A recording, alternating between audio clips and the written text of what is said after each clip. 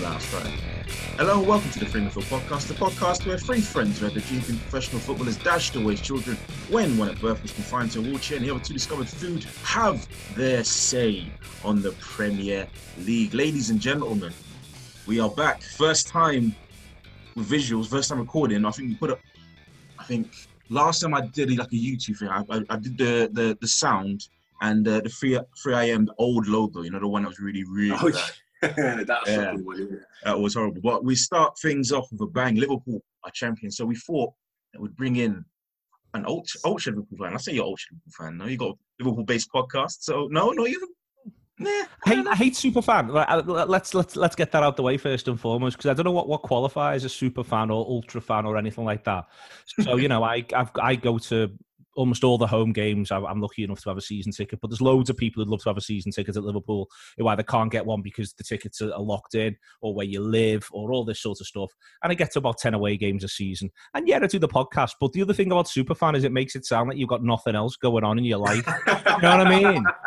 Every single time, like, well, no, I've got a varied range of interests. I mean, I'm under real pressure if you ask me for one of them. But let's just go with that. You know, I've got a cornucopia of interests. There's more to me than just football. So there's no Liverpool, there's no room with a Liverpool memorabilia, just nothing there. There really isn't. No, I can promise that. There's no shrine in the corner to Jordan Henderson or anything like that. I promise. We are joined, of course, by the ever-present Coach Kojo. How are you doing, sir? I'm good, man. It's been a long time coming doing visuals. I think the last time when we did a podcast with Delude Guna, he told us, you know what, jump on visuals because you guys would, you know, it would work well for you guys and all that. And it's been a minute, and now we've decided, it's time. So I'm happy that we're here. I'm happy that we're doing our usual pods week in, week out. So yeah, let's get this popping. And of course, Liverpool are champions. That doesn't particularly make me happy, but we've got to do this every week. And the other voice is that of Neil Atkinson from the Anfield Wrap. Welcome, sir. That's an absolute pleasure as ever. I guess we'll start there. 30 years waiting. I think before you were telling me you're 39. So you were there the last time that they won a championship. How's it feeling now? It's terrific, to be honest with you. I think what's really important, what I've not liked, is the idea of 30 years of hurt. Firstly, that's an England reference. But secondly, I've had a lovely time. Let's be quite clear. You know, I've seen Liverpool in that period. They've won every other trophy you can win. If you want 30 years of hurt, go and have a good long look at E.g. Sunderland, Scunthorpe, Doncaster. There are places who've had a pretty miserable 30 years. We have not had a miserable 30 years, and I think that's a really important sort of thing, because supporting a football team isn't a custodial sentence, but it does feel, you know, terrific to be champions. It really does. It's something that we've waited for so long, and it's in part because of, you know, Liverpool had won up to 1990. They'd won 18 league titles. Since approximately 1964, I think they'd won 13 league titles from 1964 to 1990, and Paisley wins 6 of 9 between 1976 and 1983. He has 9 seasons and he wins 6 league titles. It's an astonishing record, and so it always felt like it's a thing that Liverpool do. So to have not done it for 30 years, to have been going the game, to have been surrounded by that history and that sort of weight and not have had it, and to have come close on the occasions where we had, was just, obviously, you know, you wanted to get the thing that other people had. And now to finally have it is genuinely tremendous. I am into it big time. You know, long may it continue. I would like more of this. We've got a year of it to enjoy, but I'd like it to perpetuate beyond that point. And I know a lot of rival fans try to do the whole, you know, because you can't be in the stadium with Liverpool players and all that to celebrate the. Does it take anything away, if it's big, even tiny, away from the joy? No, not at this stage. And the reason why is we actually haven't played since we won it, and we won it when we weren't playing anyway. So I wouldn't have been at Stamford Bridge. If you see what I mean. I wouldn't have been at Stamford Bridge. So it would have been, you know, it would have been the same scenes with the players all grouped together, and us being able to, having to enjoy it sort of in inverted commas remotely. Now that might be different when they come to lift it at Anfield. It will be a shame that Henderson lifts it in an empty stadium, to be quite honest with you. That will genuinely be a shame. And I think that's where you'll feel a bit like, but ultimately, I was at Leicester away when they won 4-0. You know, I was at United at home when they won 2-0 with the Leeds Teller goal, and everyone sang we're going to win the league, and everyone meant it. You know, you win the league over a period of time. We won, you know, part of how we win the league this season is what we do last season. Last season, I think adds on to this and adds on to the burden City come up against. You win the league over a period, and listen, I've had enough moments in grounds where Liverpool have won games and I've thought that they're going to go on and win the league. That, you know, I know what that feels like. There's a friend of our show called John Cook who was at Norwich City on Boxing Day in 13-14. So not on Boxing Day, on Easter Sunday 13-14, and Liverpool beat Norwich 3-2, having just beaten Manchester City 3-2, and it was the week before the Chelsea game. And he walked out of that ground utterly convinced we were champions. And actually, you know, in dispatches afterwards, he says, "Well, I've seen Liverpool win the league. They might not have won it, but I know what that feels like. I did it that day." and I always thought there's a fair amount of wisdom in that. Things are what it feels like. I was at Southampton away last season when Salah runs through the middle of the pitch at 1-1 and runs 50 yards from the Henderson headed pass, carries it, and from the edge of the area puts it in the corner. And I was right in line with it as it left his foot. And trust me, there and then I thought we're winning this league, and we didn't. But that's what it felt like. It was bedlam that day at Southampton. It's one of the best away grounds I've ever been in, one of the best atmospheres I've ever known, and one of the biggest wins I've ever known. But ultimately, we didn't win the league off the back of it. So we've had those moments, if you know what I mean. Those have existed. They've existed in potential and not in actuality. It will be a shame not to be there when he lifts it. But for me, the thing I'm looking forward to is going to ground after ground next season with a bit of luck, if we can get back into grounds and singing about how we won the league. Let's say, so you're saying that it's not been a 30-year period of misery, as everybody likes to try and pile on. So what was different about this side that allowed them to get over that hurdle? There's a really ridiculous thing here, and that it's ridiculous for all football, but they just sort of decided to win every game. And that sounds mad, like what they say, what the other ones never.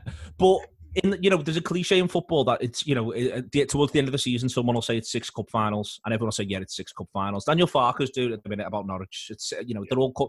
You're saying we had 9 cup finals, and now we're saying we've got 7. They've lost the first 2. We've got 7. Liverpool basically treated it like, and have treated it like it's 38 cup finals. And they took what they had to do last season when they were going toe-to-toe with Manchester City and just basically all got together in the summer and said, should we just continue to do that? Should we just keep doing that? And I think you can talk. I think Liverpool will break the points record, but I don't think that automatically means Liverpool are the best Premier League side ever, or even First Division side ever. And that sounds like I'm talking Liverpool down. I'm not. But I think one of the things that teams do is they do what they need to do to attain their goals. And basically, Liverpool decided before a ball was kicked this season, the only way they were going to be certain they could attain their goals was to get 114 points. And so they worked towards getting 114 points. Manchester City, if you come second with 97 points, then you've got 2 options. You either say, well, we're never going to do this, or you say, right, how do we get to 106? Because we might need 106, so what's the 106 plan?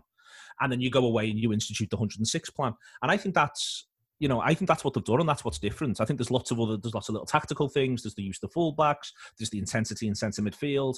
There's the ability to see games out once they're won in a low gear, which has saved energy moving forward. And I think that's something this side learned a lot of in the last 18 months. But the main thing that they've done off the back of what they had to do to go toe-to-toe with Manchester City last season was to say, right, whatever that is, let's bottle it and let's continue it and let's do it and keep doing it. And that's, how long you can keep that up for once you've attained the aim, which is to win the league, is going to be a question that those players and that manager have to answer. But that's what they've done. And as I say, it can seem like it's reductive to the point of nothing, what they just decided to win every game. But the answer is, yeah, they sort of just did. And that's, and you look at the way they respond to adversity late in games, the way they respond to the idea that every game lasts for 94 minutes. Every single aspect of that is, no, we are building ourselves up here. If we get 108 points and they get 106, then we needed to get 108 points. And in the end, we haven't needed that. City have struggled for a variety of different reasons. But Liverpool, and I think the other thing, I'm talking for a long time here, I'm sorry, but I think the other thing is, like when we beat City at home, if future Neil had visited drunk but present Neil in November and said, City win the next 19 games, they just win the next 19 games. Yeah. They win every single one of them. I wouldn't have gone, future Neil, you're a liar, you're making it up. I'd have said, yeah, of course they do, they're brilliant. And I think so even at every point during the season when you can feel like, well, we're now 11 points clear, then what are you going to do about it? You're able to say, well, they've won 19 consecutive games in the past, they're that good. So we've got to keep winning, because if you give them an inch, they're that good, they will come back at you. So I think that's what's really driven this Liverpool side. At no point was it done until it was done. Right. you think that's going to become a new norm now? I mean, it seems illogical that teams will keep going to having to get 100 points to win the league title, but both City and Liverpool don't seem like they're going to be. I mean, City this year haven't exactly been great, but you can see them going that far again. I think that's almost weirdly a Guardiola question more than it's a Klopp question. So I think that if Guardiola is shaping up to do it again, you know, there's a forgotten thing about Klopp, which is that he was in the Bundesliga at the same time as Guardiola. So everyone presumes the big rivalry, when Guardiola comes to English football, everyone says the big rivalry will be Mourinho and Guardiola. Both at the Manchester, well, I'm not quite sure where Mourinho was, but it'd be Mourinho and Guardiola, because Mourinho had lived at Barcelona, with Madrid with Guardiola at Barcelona. But actually, if you look at the first season Guardiola comes into Bayern Munich, they are champions when he arrives. The following season, they beat Dortmund's second place Jurgen Klopp managed team by genuinely about 22 points in a 34-game season. So I think the thing Klopp knows is, if I'm going against this fella, I've got to be able to get 100 points. I think if you look at loads of Klopp's decisions, so for instance, he hangs on to buy Virgil van Dijk, he doesn't compromise. And I wondered if he might have compromised if he hadn't known he was going up against a Pep Guardiola Manchester City. So it's a Manchester City with all the money, all the really good players, and now there's Guardiola there. And I think that Klopp knows, because of his experience in Germany, the only way I beat this fella is by being able to get an unbelievable number of points. So I think it's as much defined by Guardiola as it is by Klopp, by Liverpool, and how long Guardiola stays at City. I think you can have a little look. Chelsea get 93, City then get 100 and get 98. I think you might not need to get 95 points to win the league in the next 5 seasons, but there'll need to be a point in the season where you look like you can.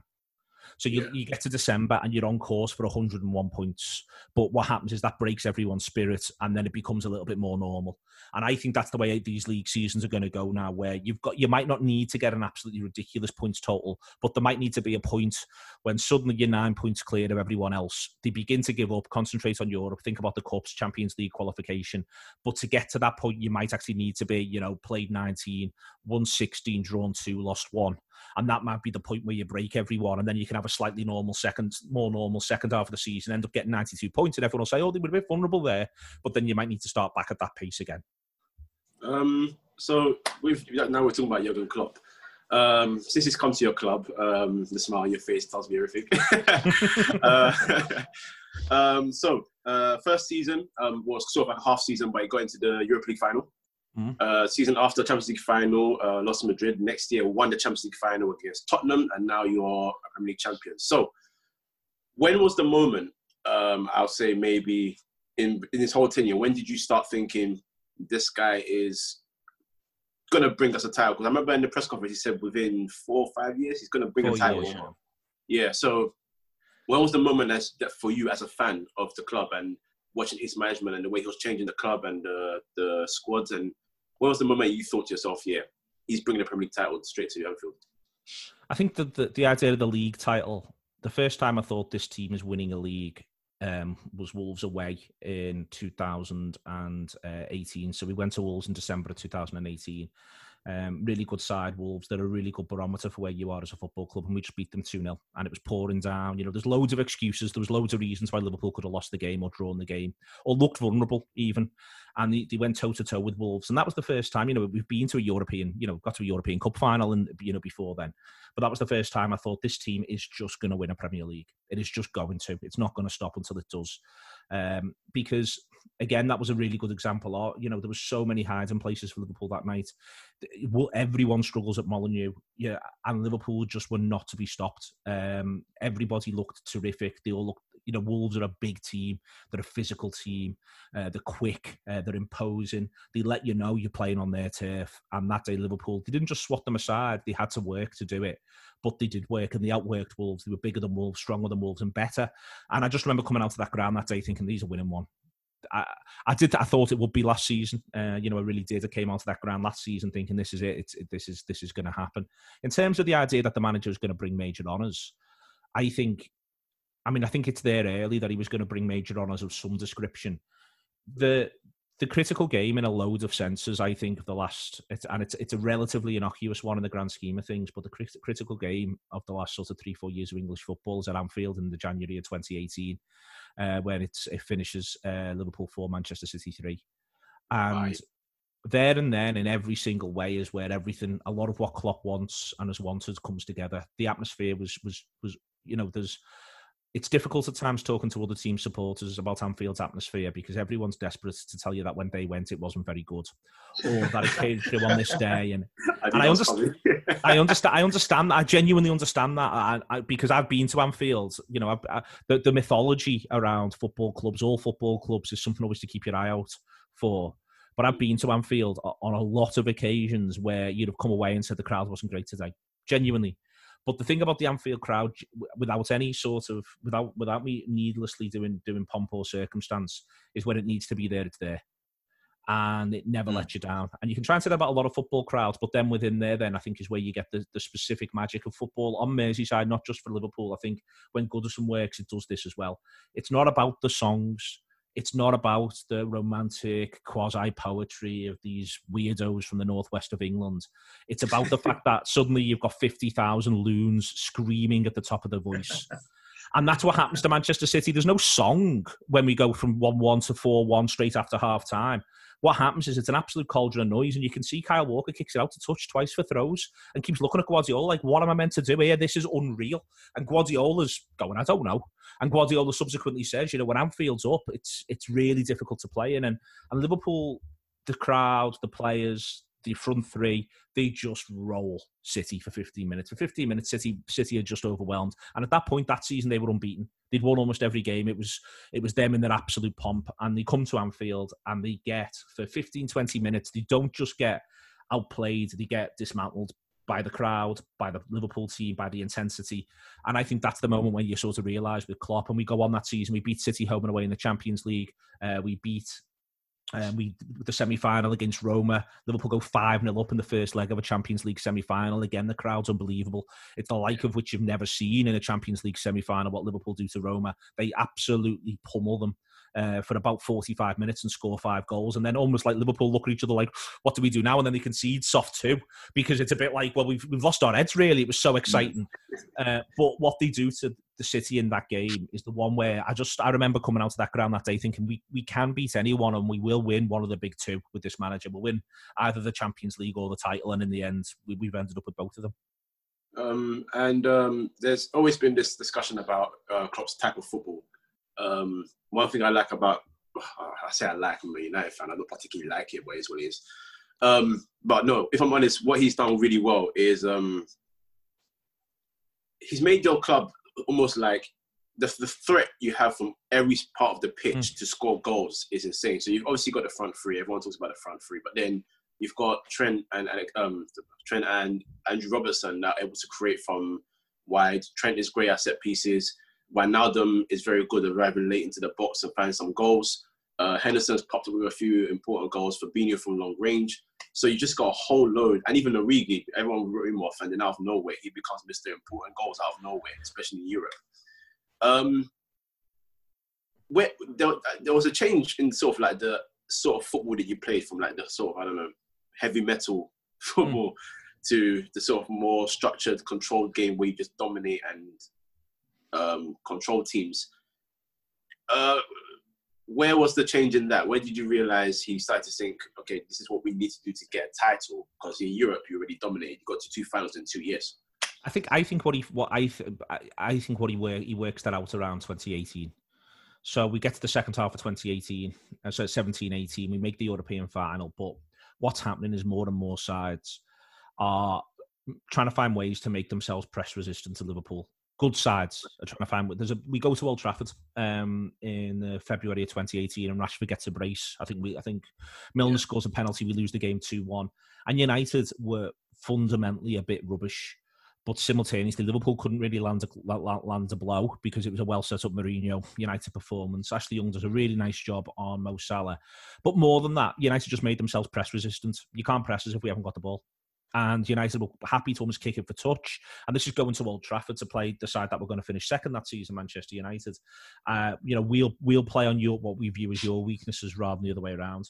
So I think that game's one that you can sort of have an eye on. I think Alexander-Arnold that day has a bit of a torrid time with Rashford as well, and I think that's something that Alexander-Arnold's improved on massively as well. That doesn't happen to him anymore. Zaha and Rashford give him a tough game in pretty close succession around that period. But from there, I think in the summer of 18-19, building into that, there's an awareness, right? We have got to do things a little bit differently, because what's going to happen is teams are not going to let us play the way in which we like to play. They're not going to let us, they're not going to make it easy for us. So we've got to do it a bit differently. And I think you see it from there. I think also this is the brilliance of Salah. Salah gets 44 goals. And while Liverpool, there's some people in general who will say, well, he's not matched that again. I think it's because entire football teams have completely changed their approach to dealing with Liverpool to look after Mo Salah. And that's why he's so important. When we played the Merseyside derby in the first game back after lockdown, not having Salah was a massive issue for Liverpool, because what he does is he's able to, whatever you want to do, he's able to counter it. But also he just takes men. He's so good that he sucks the opposition's resource almost. Where do we need to look after Salah. So suddenly now Mane and Firmino or Wijnaldum, all the fullbacks have got more room. If Salah isn't there, it's just easier to be able to pin that round. And as I say, and the reason why Salah's different is he gives you something of everything. So if he's, he can go long and stretch the pitch and make the pitch enormous, so you've got to defend deep because he's so quick, so you can't compress play. All right, Sam, we'll deal with that. But then he can come close, he can do feet, he can hold the ball up brilliantly. He's also, frankly, he's a natural goal scorer. He wants to get between the sticks and he wants to sniff any opportunities there that are out. He is, he's got genuine qualities of, in the Liverpool sense, a Rush or a Fowler, in a global football sense, a Nistelrooy, a Lewandowski. He wants to play between the sticks, Salah. He wants to arrive there, start here, come there. And that's his game. So you've got to worry about that as well. And all the things that you need to worry about, Salah gets. So he's not in none of these areas. And I think this is a thing that sort of gets missed with Salah. In none of these sorts of areas of what you want from an attacking midfielder, a winger, or a centre forward, in nothing is he 10 out of 10, but in everything he's 9. So that means that he can adapt his game as the game wears on, and he can find some sort of, so whatever you've planned for, he can begin to unwind. Or you can be really good against him. You can put 3 men against him, but suddenly now Firmino's got the room of the pitch. Suddenly now who's looking after the fullbacks? And I think that's what happens in the summer of 18 is everybody now has got a year's worth of data. All the analysts, and we know all the top clubs have got analysts, unbelievable numbers of them, are all going, right, to the coaches, you need a Mo Salah plan. And then they enact the Mo Salah plan, and Liverpool say, well, you've got a Mo Salah plan, best of luck to you. He's still going to get 20 league goals. Oh, and by the way, you need a Sadio Mane plan because he's now going to get 20 league goals as well. Yeah. And that, I think, is that's what's changed. And that's what Salah's almost done. And that's why I think to talk about him as having disappointed since he got the 44-goal season is sort of inaccurate. He really does sort of define this Liverpool side going forward. What is it about? Is he your best player? He's our best attacker. I think our best player is Van Dijk. Okay. I think, like, again, and this is the other thing, I think Van Dijk, in terms of being a defender for an elite team, a centre-back for an elite team in the Premier League.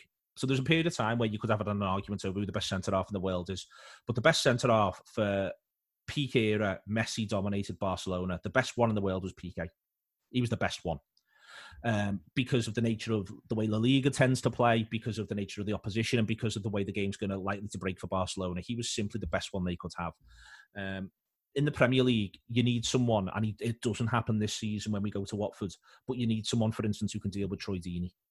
You need someone who can deal with, and you're not going to get this all the time, it's not as physical as it used to be, but Van Dijk as an elite centre-half with both his physical attributes and his ability to dominate physically and all the talent, the brain, because he's such a clever player that he's got all of that leads to him being, I don't just think Van Dijk is the best centre-back in the world.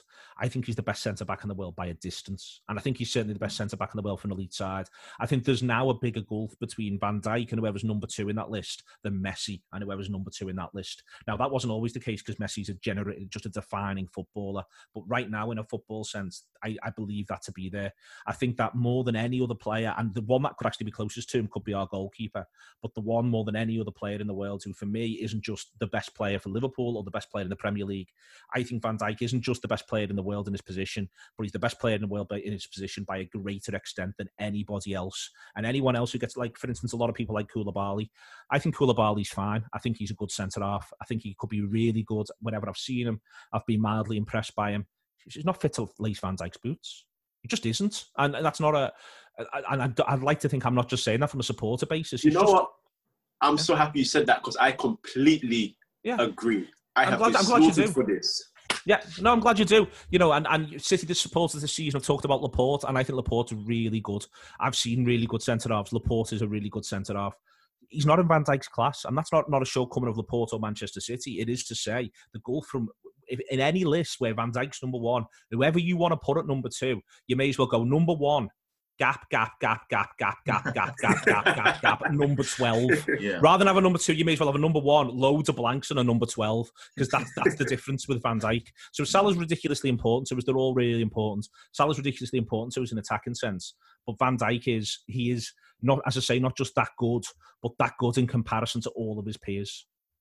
What is it about Klopp that it seems that he manages to get the very, very best out of his signings? You talk about Salah. Nobody expected him to get 44 goals that first season. Yeah. Mane's got 20 for the first, I think last season for the first time. Van Dijk's obviously, as you said before, the best centre-back in the world.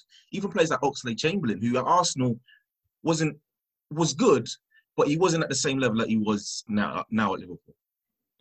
I think Klopp's very good simply at... I think there's different processes to this. I think Liverpool have really identified players brilliantly. So there's a lot of people who are involved in that process. And Klopp's very emphatically on the record that he didn't want Salah, he wanted Julian Brandt.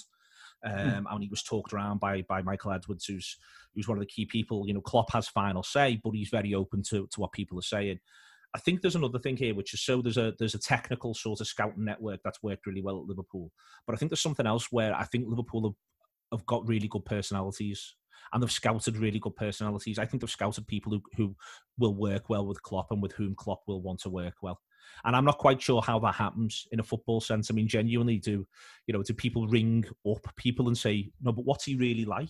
Because I think that might actually literally be the only way you can do it. You know, but what's he like as a person? What are his interests? You know, they were doing the Zoom calls with when they were doing yoga when it was in lockdown and they couldn't even train in small groups. On one of the Zoom calls, Oxlade-Chamberlain, there was a couple of players' birthdays it had been, and Oxlade-Chamberlain had learned how to sing happy birthday to them in their language. So they were from overseas, and he'd learned how to sing and he just sang happy birthday to them in their language. Isn't he smart? Isn't he switched on? And doesn't that show a certain level of togetherness and of, you know, if someone did that to me, I think, you know, because that takes a bit of time. It won't take him ages, but that's a thoughtfulness.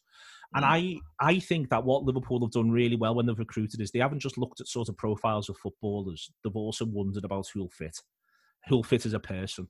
And that's one of the reasons why I think you're able to look at them and feel as though Klopp's done ever so well with them. But what the other thing I think he's done, you remember the hits. So Alisson comes in flying. Van Dijk comes in flying. But as I say, these are Salah flying, Mane flying. But these are intuitively phenomenal footballers, I think it's fair to say. And I think there's enough proof of that now. Fabinho, take some time. Oxlade-Chamberlain, take some time. There was a game we played in the League Cup at Leicester away, which I think was, if not Oxlade-Chamberlain's first start, it might have been his second or third. And Oxlade-Chamberlain was dreadful. And I mean stank the gaff out dreadful. And it was fine. You know, we all learned from that. We got beat. We went out the League Cup, but, you know, Oxlade-Chamberlain went on to do what he did. He was given time. He was given, you know, it didn't feel like the signing. Because of Klopp's attitude towards transfers, which is he isn't as bothered as a lot of managers are. What it means, though, is that when he's got the players, I don't think he feels as though he's under the pressure to make them successes or failures. Like, he's not staked his entire reputation on, I need this player. He's not gone and had that tantrum with the board or anything like that. So what I think you end up with is those players that have got time. Robertson barely plays in his first 3.5 months. With Liverpool, he gets about 3 starts himself. As I say, there's Oxlade-Chamberlain there. Kite has had injury issues. I think we would have seen a bit more of him by now, if not for those injury issues. But again, he's been given time. And you're able to go through a few of these areas and go, he's really shown patience with these players and they've repaid it. So I think it's, you know, I think almost part of why he's been so good with, I think firstly, he's got his big hits have come off. Mane, Salah, Van Dijk, Alisson. There's 4 big hits and they've all come off brilliantly for him. And that's really good scouting. They're great players. It's all really come together nicely. Well done, Jurgen. Handshakes all round. But what I think has gone really well for him is he's been able to be pretty relaxed about the ones where it's just taking a bit longer. It's going to take you some time to get used to what we do. You're not going to pick it up overnight. We play a bit differently. The expectations on you are this and this. Fabinho was a really good example. He was at Monaco. He was playing at the base of a midfield 2. You play for Liverpool in number 6. You're the loneliest man in the country, it feels at times, with a lot of fires to put out. And he got there, and he's fantastic now. So I think that's what Klopp does really well. But as I say, I think they also get the personality type right. They get people who will feel part of what it is Klopp wants. So I guess now the question is, I'll give an example. When United won the Champions League and Premier League double in 2007-08, they went on to buy. Time ago, but bring it up, mate. Why don't you? Let me enjoy it. Just a little bit. It's a little bit back in my pomp, you know. When I knew all the hit records, when all the women wanted to dance with me. It's funny, we used to mock Liverpool fans for history, now we're doing the same thing. But yeah, so he went on to buy Berbatov, and even some of the fans in the United camp were like, why are you improving the side, or why are you buying him? What's he for? For depth. So I mean, the question is, obviously, I don't know whether you were that interested in Werner, but regardless, if the interest was there, you've missed out. He's on to Chelsea. If you, looking at the squad, if you're looking about first 11 that are the best 11 for Liverpool, and then the rest of the squad, the bench, is there an area you would improve? Maybe depth, or maybe you think there's a spot in the first team where someone can come in and take that spot? Is there... I think firstly, Liverpool have got an issue where they haven't got enough players aged between 21 and 25. So this Liverpool side is at its peak. Now, the thing about being at your peak is it takes a fair bit of work to get there, and it's not like you rubbish until you get there. And the thing about tapering away from your peak is that it's not as though you just fall off a cliff. Most footballers don't. You go down in very small incremental steps. But it is fair to sort of describe, I think, this Liverpool side as being at its peak, which means it will all move off its peak together. And that's potentially a bit of a problem. And if you look at 21 to 25, Keita's 25, Minamino's 25, Gomez is 23, and Alexander-Arnold's 21. And apart from that, there's no one. There's a really good crop of 4 or 5 players under 21. People like Harvey Elliott, Curtis Jones. There's footballers, Nico Williams, knocking round of that age bracket. It were as good as anyone in the country, potentially, from Liverpool's point of view. But that's not the same, because the point is, what you want is a passing of a torch. Footballers who are 24 now in 4 years' time will be 28. Footballers who are 27 now in 4 years' time will be 31. And you need this to sort of be a process. And that's an issue that Liverpool need to deal with. Werner, I think, is 24. And in many ways, he would have suited that down to the ground. The idea that all you need to do, really, if you recruit pretty well, is add 1 or 2 of these footballers between 21 and 25 every summer. 2 in the summer, 1 in the winter. 1 fails, you recycle them, you keep moving. But Liverpool now, because of the pandemic, because of the crisis, it looks like that might be a little bit tougher. And I think that's what they've got to think about. And I think that's what the priority's got to be. And I'd like to see 1 added who falls into the category of potentially, if not already, but potentially being as good as the current front 3, who's got a trajectory towards being as good as them, who's aged between 21 and 25. I think they need to add 1 of them. Berbatov's dead interesting, because part of why he buys Berbatov is he knows that Ronaldo's going. He knows that Ronaldo's going to Madrid. He asked Ronaldo for 1 more season. Ronaldo gave it to him, and he added Berbatov. I don't think there's... 12 months ago, I thought I was convinced Salah would go this summer, regardless. Convinced Salah would go, regardless of what we did. In that he'd be of a certain age, it'd be the right time, and he'd want to sort of grow. I think one of the successes of Liverpool is Liverpool as global brand. So you feel as though Liverpool, I know we get beat by Atletico Madrid, but you feel as though Liverpool is as good a place as any if you want to win a Champions League. It's as good a place as any if you want to win a league. Liverpool have now got the Nike connection, and Liverpool now are a global brand in a worldwide sense. So you don't need to necessarily go to Real Madrid or Barcelona. And if you're not a player who's got sort of Latin heritage, if you're not Brazilian, South American, Spanish, then really, does it make that much difference to you between Liverpool and Real Madrid? And also, do Real Madrid want to go for a footballer who isn't from the Iberian Peninsula and make him the main man in that big way that we've seen Real Madrid do? I mean, there's lots of coverage of the fact that, Eto'o, for instance, never felt as though he was properly respected in Spanish football because he was African. So there's literally bodies of evidence around that conversation. So if you're Mane or your Salary or Firmino, maybe Firmino might be one, but he's unfashionable, Firmino, in terms of what he does. He's not going to go to Real Madrid and bang 35 goals in, whereas Salah or Mane might. So I think that Liverpool might be a little bit resistant to that now, and those players might just think, you know what, I'm quite happy here. But the flip side of that is that you still need to have young people coming up. And I do think, I think Liverpool this summer would have moved Origi on and got really good money for him because he's potentially a very good player who could play week in, week out for a side and get 15 league goals. And that's worth 25, 30 million quid. But I think that the difficulty now is that no one knows where that market is now with everything that's gone on with the pandemic. So I do think Liverpool do need to improve. They need to improve 21 to 25. They need to find someone who's going to play when Andy Robertson isn't at left back. It cannot continue to be James Milner. It's just not fair on the old man, for one. It's just unreasonable. It's like it should be against his working conditions at this stage that he's meant to do repeated shuttles up the left wing all game. So that's not on anymore. Like, there's a health and safety risk, but I think they need to solve that. And then I think the main thing to do is to identify really good prospects between 21 and 25 who could play a role now, but who you'd have on a trajectory to be leading the football team one way or another in a year, 18 months' time. I think that's the hole that's at Liverpool, and it's the one they need to address. If there is a player out there that you think would suit Liverpool, who would that be? There's the big three. I had a joke with a friend of mine recently that you could do a lot worse than any of, like, if I was. I've got a lot of thoughts about the Newcastle takeover, but let's say it happened, and if I was running Newcastle, I would, if suddenly you've got all the money to spend in the world, I'd be trying to buy Kai Havertz, Ismail Sarr, and Adama Traore, and saying, defend against that, lads, all the best. And any one of those three, I think, if they came into Liverpool, before you'd even look at a Jadon Sancho, I think is magnificent. But it might just be that the amount of money Dortmund had want, they're not going to get from anyone this summer. If you want 100 million this summer, I think that everyone might just have to sit tight for 12 months, and then you'll get it, but you're going to have to wait. So. And also, Dortmund could win a Champions League. If I was Sancho, I'd think, well, you've got Haaland there, you've got other good players. They really could, if they got a bit of luck, win a Champions League. Dortmund, there's worse places to be for 12 more months. But I think Havertz will move to somewhere good, and I'd like Liverpool to be in amongst that.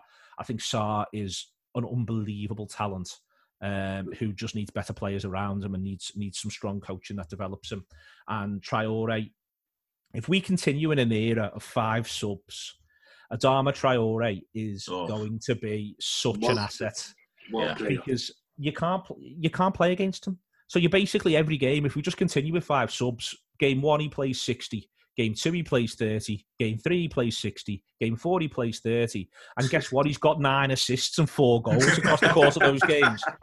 Because, or if they've managed to keep Traore quiet, it's because they've marked him with 8 men, two of which are hanging off him. I think he's terrific, and I think he's come on leaps and bounds. But in all seriousness, if I was advising Traore, I'd be half tempted to say, stick with these lads for another year, because Santo really gets him and has done brilliantly with them. Wolves, I think, are really exciting, and I mean, they're really exciting in a dull way. There's a lot of 1-0s in there. There's a lot of tight games, but as a project overall, I think they're really exciting.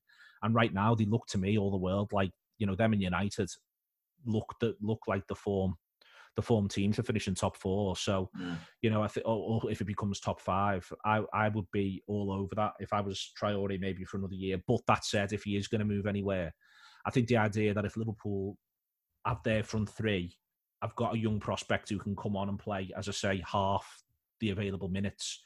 Traore seems almost perfect for that. And if you imagine him in a front 3 where suddenly you put Salah centre forward, Traore off the right and Mane off the left, honestly, could you be Speedy Gonzalez, man? Yeah, that is crazy. That is crazy talent. So to go back to whenever Fergie came to United, he said his job was he wanted to knock United off the perch. Hey, I'm going there. Yeah. He's 19 now. He's not knock Liverpool off the perch anyway. He's 19 now. Is that in your eye line? Is that something you're worrying about, or?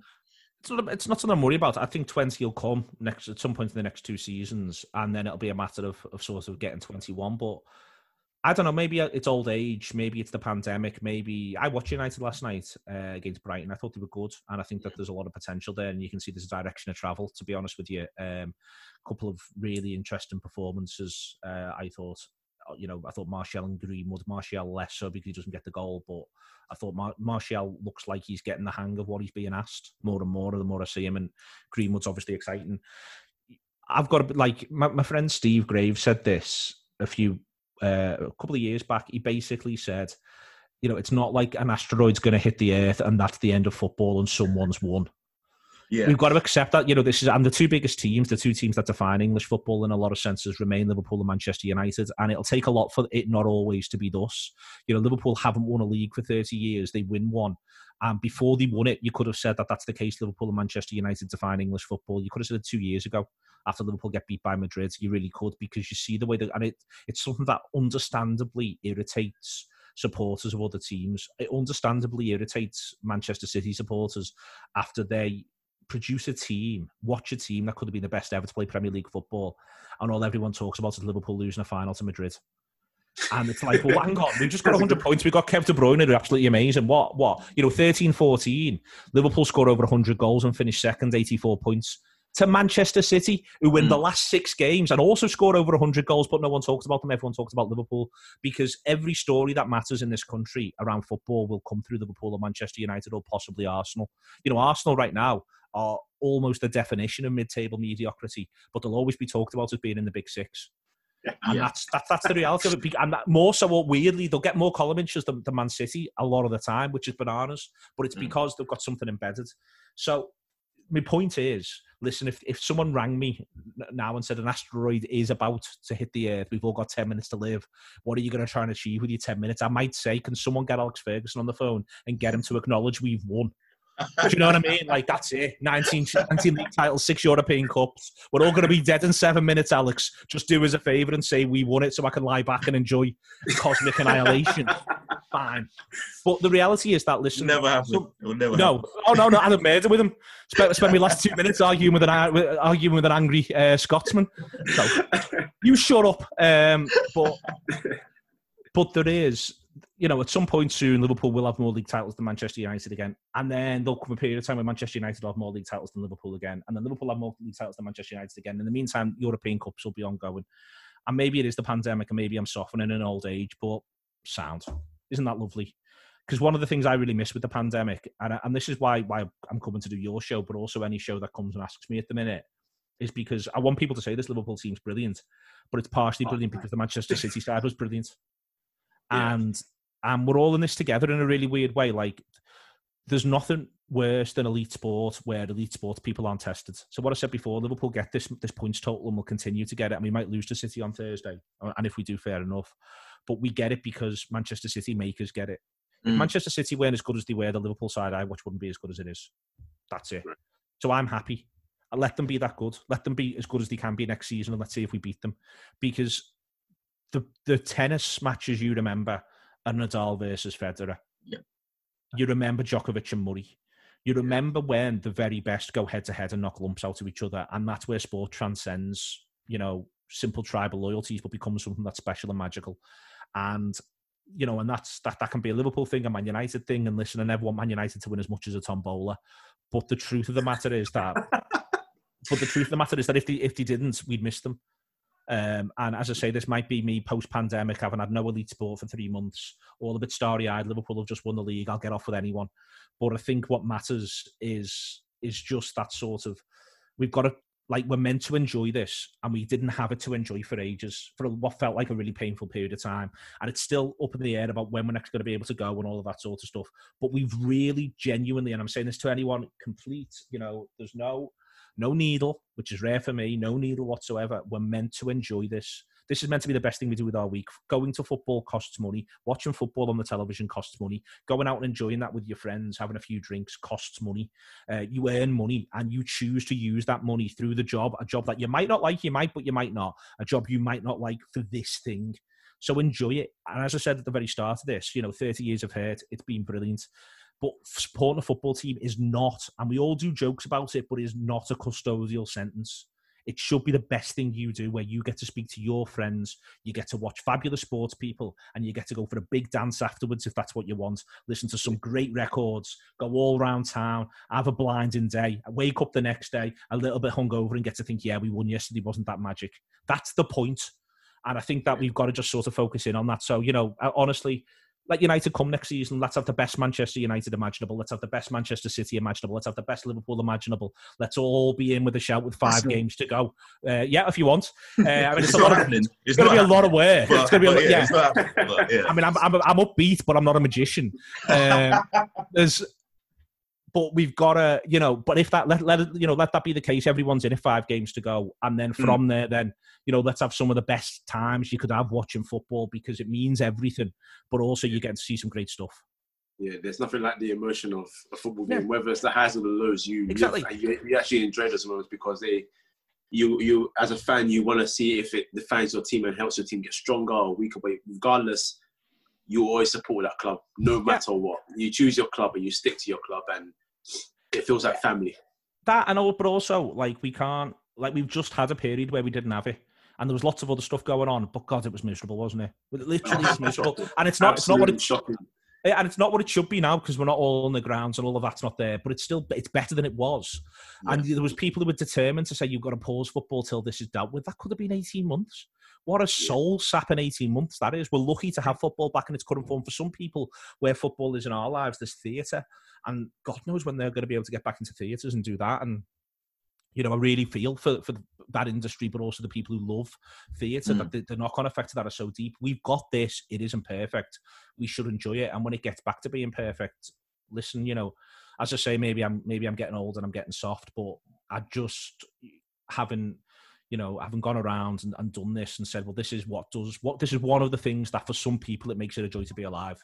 So let's have as much of it as we can. Okay, so now looking at, because I feel like the gap between you and other teams is quite big right now, especially in terms of first starting 11. I think your team has the best starting 11 in the Premier League. What do you think other clubs, in a more vague way, what do you think other clubs, let's say Chelsea, because they've already spent, City and United, because North London's not really looking too great right now. Relax, man. What do you think those 3 clubs would need to do to just maybe push Liverpool a bit more to see if there's more of a title challenge next season? I think the first thing is genuinely, and I think United have been doing it since the turn of the year, to be honest with you, you don't play City, Chelsea, Man United, Liverpool every week. You actually only play those teams. You play those games specifically there that I've just said, involving all of those sides. That's 8 games a season. Yeah. The other 30, that's where I think that's what Guardiola's changed. There's no let up. There's no decent away point at, I'm trying to think of a good comparison, like an away point at Burnley. No, that's not a good point. That's 2 dropped. And I think that Ferguson took us a big step in that direction. Mourinho took us a big step in that direction, but I think Guardiola's finished it. I think now you genuinely, you need to be, you need to almost be looking at whatever the bottom 40, like for instance, it's probably a good point at Molineux, just because Molineux's a specific problem. But apart from that, I don't even know if come the end of this season you'd look at a point at the King Power and say it's a good point anymore. The wobbly at the minute Leicester. So I think you've got that. I think for Liverpool there is something a little bit different about Goodison Park with Everton, but I think for those other sides like United, Chelsea, City, should all be going to Everton and thinking we've got to get 3 points today. I think for Liverpool, it'll always have the Merseyside derby connotation, but I think for those other sides, and that's the difference. Everton could finish 7th. In any given season, Everton can finish 7th, and a point at their place isn't enough. So before you even talk about sort of adding players or anything like that, I think that's got to be the mindset. And I think that United have adopted that mindset since the turn of the year. What was really impressive, I thought, about United at Brighton last night was the graft for the first 50 minutes. I thought they worked really hard. And Brighton wanted to work hard, and I think Brighton thought we might outwork these. And I think up until Christmas, United were really difficult to beat in games against the other top 6, but they had a really soft underbelly in games against the bottom 14. And that underbelly looks to me like it's gone. And I wonder if that's a little bit of a Liverpool thing, in that if there's a team that's getting 100 points, works this hard every game, there's no excuse for anyone else not to. There's just no excuse. You've got to work as hard. They're where they are because they work this hard in every match. They work this hard in pre-season. They work this hard in training. And then they work this hard in the games. And I think that's what we might see. So I think that's the first thing, that ultimately there are no decent away points. And that's a mindset. And then on top of that, I think you're just looking at people adding sensibly. I think City, it's a bigger job than... if I was running City, I'd be desperate for Guardiola to commit for 3 seasons. And the reason why is because I actually think, what do you do at centre half? You've got Laporte, who's got a bit of an injury issue now, where he might be a bit injury prone. You'll have the sports science on that. But you've got Fernandinho, who's 34. You've got Otamendi, who's 31, who the manager's never liked anyway. And you've got John Stones, who hasn't worked. If you need to buy 3 centre-backs, which to me that says you do, you need to buy 3 centre-backs. At least 2 of them have got to be really good. You could do with knowing you're going to have the same manager working with him for 3 years, because what he wants from centre-halves could be very different. So I think they need to address that, City. I think apart from that, loads of the infrastructure's in place at City for them to just go and whack another 100-point season out, and that's worth bearing in mind. And then, Chelsea, I think, I'm looking at Chelsea and United, and I think both of them are capable of breaking 80 points next season, and it might be that you add 1 or 2, and you're capable of breaking 90, and then we're all back to having the conversation as happened before. That's where you've got to get to, and Liverpool and City can do it. That's where you've got to get to, and I think Chelsea and United both can do that. I think they've got a minor issue, which is that if it doesn't go well with the managers they've got, there'll be a few internal inquiries quite quickly. And I think that makes it hard. It doesn't take much. I think next season it won't take much for there to be a bit of pressure on Lampard after having spent the money.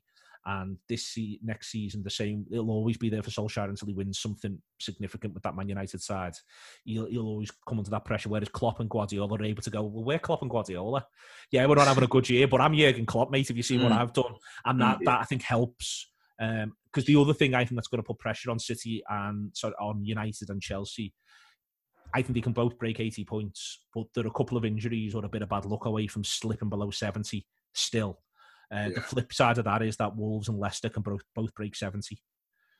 Tottenham, you'd think next season they'll be able to break 70, and that's where the pressure will come on. So I think it's going to be hard for United and Chelsea because they want to be looking upwards, but it doesn't take much to suddenly be back looking over your shoulder. And the best thing that both of them could have, and it's the best thing for everyone, would be 8 wins out of the first 10, 9 wins out of the first 10, and just take all the doubt from behind out of your mind. Get that buffer, even if you're still not ahead of Liverpool or City, even if they win 10 out of 10, both of them, even if that's happened, he's got this sort of, we haven't got to worry about what's behind us, because that's what changed for Liverpool in 18-19. We scraped into the top 4 the year we also got to the final, in that we more fell over the line. We didn't scrape, but we fell over the line because we had the European games and it was taking it out of us. We followed the following season started the following season so well. We got that late equaliser at Stamford Bridge. We kicked on a bit and we just got ourselves into this situation where you was no longer worried about top 4. It was, can I keep pace with City? And that's what I think Chelsea and United need to get to as soon as possible. Don't think about top 4.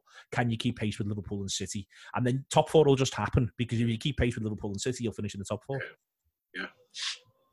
Let's go back. You were saying previously about personalities. Let's talk about your captain, Jordan Henderson, because before the past 3 seasons, he was often the guy that people just ridicule mercilessly as well. Because I can't say he's the most technically gifted, but what would you say he brings to that Liverpool side, which just seems to be focused and determined to keep ticking over? I think he's a genuine on-pitch and in-dressing room leader in a way that I think gets missed when a lot of this and a lot of the same stuff with Klopp. One of the things that I think needs to sort of be reassessed in a strange way is what we think leadership is in a football sense, and maybe even in a wider sense. I think there's still old tropes of exceptionally sort of masculine, bullying style leadership. Now, both Klopp and Henderson are not shy about shouting at people. I mean, it's been horrendous at times for whoever's playing right back when they've got Van Dijk and Henderson screaming at them during matches about the fact that they want them 5 yards higher. They're not shy about letting you know I sit just above. And there's times where, especially if Joe Gomez is playing right back, I feel like saying, lads, get off his back. He's doing his best. But I think that it's important that that's the case. But I think there's, dressing rooms aren't what they were 10, 15 years ago, let alone 30 years ago. And a lot of the way in which sort of established punditry, what they've grown up with, they've sort of missed that a tiny little bit, I think. And I think that what Henderson's done is be responsible for in conjunction with Klopp and in conjunction with Milner, for a culture of excellence. Like, the expectation is that you will be excellent at everything you do at all stages. Everything you do, you're going to show a level of excellence. We're going to do everything we can to protect you, to help you, to perpetuate that culture, but you're going to show excellence at all times. And in terms of on the pitch, Henderson's long been a little bit underrated, and part of the reason why is he doesn't care what he looks like and he doesn't care about his stats. There's a certain ball Henderson plays that looks ugly as anything, and it's almost like a rugby union up and under. and he'll play it 3 or 4 times a game. And you think, let's be clear about this, he plays it that often. Like Mane gets on the end of it at Norwich. He arcs in, uses his body brilliantly, puts it in the back of the net, and it's an ugly looking pass from Henderson. It looks like he's just put it there for no reason, and Mane's made something of it. Whereas the truth is, it's a ball Liverpool play 4 or 5 times a game, especially through Henderson. It's fair to say if Jurgen Klopp didn't like him doing it, he wouldn't be doing it now. He wouldn't still be doing it. At some point, that would have been addressed. Klopp likes him doing it, and there's something that I think Henderson does and has done, which is that he's able to, at times, I think one of his few genuine weaknesses is that he can't go the other way. But there are times where he's just brilliant at simply saying to this Liverpool side, we play twice as fast now. And I'll lead that. In everything we do, we now play twice as fast. We kill them now. This is our moment. Paris Saint-Germain at 18-19 come to Anfield. And Liverpool, it's a bit of a quietish 0-0. Liverpool, the better side. It's quite intense. It's the first group game. Liverpool go 1-0 up, and Paris Saint-Germain do not get out until they've given away a daft penalty to make it 2-0. And it's basically that Jordan Henderson doesn't let them. He says, and he gets everyone arranged. These are now just penned in. This crowd's up. We're all over them. They are not getting a moment's rest now until it's 2-0. It goes 2-0. We end up needing to... They get it back to 2-0. Paris Saint-Germain's a really good side, but that's an example of what Henderson does. And what he's brilliant at is simply saying, these are now penned in. When we went to Tottenham this season, the away game back in January, again, it looks scruffy. It's a really scruffy goal that ends up being scored, but it's because Liverpool are just not letting them out. They're just not allowed out now. And eventually we're going to put the ball in the back of the net. We're going to force them into errors. And I think there's a lot of what Henderson does where he could look better, but he doesn't care because his job is to win football matches for Liverpool. He could have slightly better... He passes the ball perfectly well, but he does really high percentage passing at times, like high percentage risk of giving it away. But the point is, as I said before, is to force the opposition defence 15 yards back because they're now concerned about Mo Salah because Henderson's just played one over the top dead fast. Salah's nearly got in, he's not got in, it's been defended, but suddenly the centre-halves are looking at each other saying, we don't want that. Back, boys, back. Come in, we drop 5 yards. And I think that's what Henderson's absolutely brilliant at. And I think that combined with his leadership, he's had a terrific 18 months, but I think he's been really important before then. And Klopp's never really flinched from the idea of him not being Liverpool captain. That's never really sort of come out anywhere. Yeah. And everyone who works with Henderson, there's a lot of people in football who keep picking him and keep giving him leadership roles. This goes all the way back to Kenny Dalglish when he gets him at Liverpool. But you've only got to look at the succession of England managers, a succession now of Liverpool managers. The way Steven Gerrard talks about him, the way his teammates talk about him, the way now he's talked about by other people in football. Sometimes we've got to maybe go, these people know what they're talking about. And I think there's a really good comparison to a man who ended up with a leadership role in a very senior sense at Manchester United. For me, the most underrated signing that Alex Ferguson ever made was Michael Carrick. And he did it in the summer where he didn't do anyone else. And Carrick was, of all the people are desperate to talk now about Lampard, Gerrard and Scholes. It's a social media thing. Who was good? Oh, here's a quote from Xavi about Scholes, and here's this and here's that. Yeah. No one ever mentions Carrick. And if you want to talk about what would have helped that England team, you can actually make a pretty strong argument. The best thing that England team could have done would have been to stop even thinking about Scholes, Lampard, or even Gerrard, and instead say, right, Michael Carrick's first name on the team sheet because he'll make whoever else we pick play better. And that's what Jordan Henderson does. Whoever else we pick plays better if Jordan Henderson plays. I knew I'd like you. I knew I'd like you. Gerrard or Henderson? Oh, I mean, as a footballer, it's Gerrard. Obviously, it's Gerrard. I mean, he could be the greatest player ever to play for Liverpool. I don't think he is, but he's certainly in that top 5 conversation. And he showed as he grew that he was a remarkable captain. But I think part of, in many ways, Henderson may well prove to have been a better captain than Gerrard, not least because he doesn't have Gerrard's sheer, staggering, mind-boggling ability. So he can't fall back on that. He's got to fall back on other things. He's got to work other things out in a footy match. Jordan Henderson is not going to score a 92nd minute equaliser in an FA Cup final when he's just had cramp. That's not what he's going to do. Yeah. But what he might have done was manage the game a little bit better, get his teammates through it, and somebody else might have scored that equaliser in the 70th minute, and then Liverpool might have made it 4-3 in the 80th minute. Whereas Stephen just knows, listen, if it comes to it, I'll just lad up one in from 35 yards because I'm that good. Henderson doesn't have that luxury, so as a footballer, Gerrard's better. But I think so many of the qualities Henderson's shown, and that we've got to also find out about a little bit behind the scenes through the pandemic. And I think in general, Maguire falls into that category. not just talking about English footballers, but Rashford's in there as well. And I'm not just talking about the England lads and saying all the England lads are good. I think in general, we've got to really, one of the things the pandemic's shown us, but we should have maybe had our eyes open to before, is we've got a generation of footballers who are really compassionate, really giving, really aware of how fortunate they are. And they're led by people like Henderson, like Rashford, like Maguire.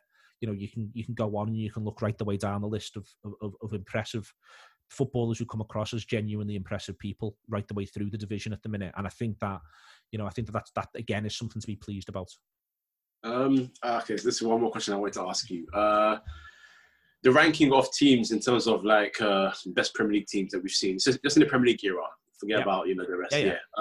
So my criteria is, because I know the Premier League is hard to win, but it's also hard to defend. Yeah. So, and only 3 teams have done that: City, Chelsea, and United have done that. And only one's been invincible, by the way. Just saying. And invincible too. Yeah. I'll throw that in there. It's coming. No worries, coming. Yeah. Obviously, they went unbeaten a whole season. Something that's ridiculed for I don't know whatever reason, but football fans of today. Where would you rank this Liverpool side? Me personally, right now, just because they've won the league and I don't know how many points they're going to get, but regardless of that, I will put them in my top 10 certified. Where would you rank this Liverpool side in terms of Premier League winner? I think the top 3, and the reason why, I take your point on defending it, but they got 97 points last season. They didn't get 70 points last season. They got 97 points last season, and it's the same group of players. They're going to put together, averaged across 2 seasons, a points total that's in advance of City averaged 98. Sorry, City averaged 99 across 2 seasons. Liverpool are going to end up, I think, averaging in advance of 100, maybe even 102 across 2 seasons. And I take your point about winning it, but it isn't as though even when the pressure was on across the last 2.5 months, Liverpool dropped any points to Manchester City. It wasn't, actually, ironically, it was simultaneously possibly the best and worst title race ever, 18-19, in that no one actually managed to put sufficient pressure on either side, that they dropped points, but the flip side was that they showed so much quality and they kept winning. So I think that's a marker point. And I think also what you do in Europe, I think you can say it's a Premier League question, but I think to have achieved genuine European excellence whilst putting those points totals on the board that Liverpool have is significant, because it isn't just therefore we went out to Europe at the group stages so we were able to throw all of our energies into this other thing, or we were never in Europe in the first place, which is one of the reasons why the 13-14 Liverpool side can win 13 or 14 consecutive games, is because 11 consecutive games, however many it was, because they didn't have anything in the breaks. They were out the cups and they were out of Europe, so you had 1 game a week, you focused in on it. So I think all of that has a knock-on effect. For me, the greatest Manchester United side ever, and therefore by extension of the Premier League era, is the one that plays between 06 and 09. I think it is the greatest Manchester United side. And I think there's something about that side. I think there's something else, though, which is what I said before about excellence and pushing other people on. Liverpool get 86 points, 08-09, and United get 90. And there was a real feeling that United were at the limit. And I just sort of think that if that side needs to get 97, it would have got 97 in hindsight, and having seen this Liverpool team now, I think that United side would have been that good. And for me, that's the one. It wins the league 06-07. It does the league Champions League double 07-08. It's a really weird game against Portsmouth away from actually realistically getting a treble. And it wins the league 08-09 up against a very good Liverpool side who push it all the way, and it gets to another Champions League final where it gets beaten by an excellent Barcelona team. And I think that if you want to talk about the Premier League era, then I think there's a really strong argument that is the strongest team over a sustained period. I think if Liverpool retain the title and go deep into Europe again, then they are its match. I think if Liverpool get another points total, let's say we get 101 points and City get 103, I think us and that City side are its match over a sustained period. I think that's now sort of where you are, that it's that away from being able to talk about that level of greatness. And that's why I would put them top 3. It's 2 Champions League finals in 3 years. It's 2 points finishes of 97 points on what I think will be over 100 points across 2 seasons. It's a remarkable achievement, and if that goes into one more season, let's say we get another, don't even win it, but another Champions League final and another 100 points plus finish or 90 points plus finish, I think you are having to say that this could well be the greatest side that you've ever seen play Premier League football. And And that's all right, by the way, because at some point somebody will do it better. At some point it'll come, but it's that's the candidacy of where they are, and that also is to pay tribute to that United side. And I actually think there's a lot of similarities between that United side and this Liverpool side, and that everybody constantly said, God, wouldn't it be good if they bought a midfielder? Everybody didn't like the shape. There was literally the year before that side established itself, Manchester United supporters chanting 4-4-2 with the manager. Everyone said, what if they get some goals from midfield? Well, imagine how good Roy Keane would be in this side. What, you mean the side that's won 3 titles and got to 2 Champions League finals and won one? Oh, yeah, they come on leaps and bounds, wouldn't they, lads? And I think that's, you look at the use of those midfielders. If you actually go back and look at the numbers, it's really interesting as to how, United had 6 or 7 central midfielders who people would categorise as pretty good. They had 2 that they used pretty consistently, and a lot of other players just came in and out. And I think you can see the same thing in terms of Liverpool's appearance. But it had a front 3 in Rooney, Ronaldo and Tevez, who were all capable of 20-goal seasons. And again, you can see that as a parallel. And they had a really strong centre-half partnership and a very calm goalkeeper. And the centre-half partnership was brilliant at defending 1v1. Play 2-on-2 against Vidic and Ferdinand, all the best. Play 2v2 versus Van Dijk and Gomez, all the best. I think that there's a lot of parallels between these football teams. There's always a lot of parallels between great sides, but I think that's a really interesting one, and I do wonder whether or not it's something Klopp looked at. If that's your top 2, what's your third team? It's Mourinho's Chelsea that just immediately precedes that United side. Genuinely, the Mourinho's Chelsea side of 05-06 could be, I think that they're in.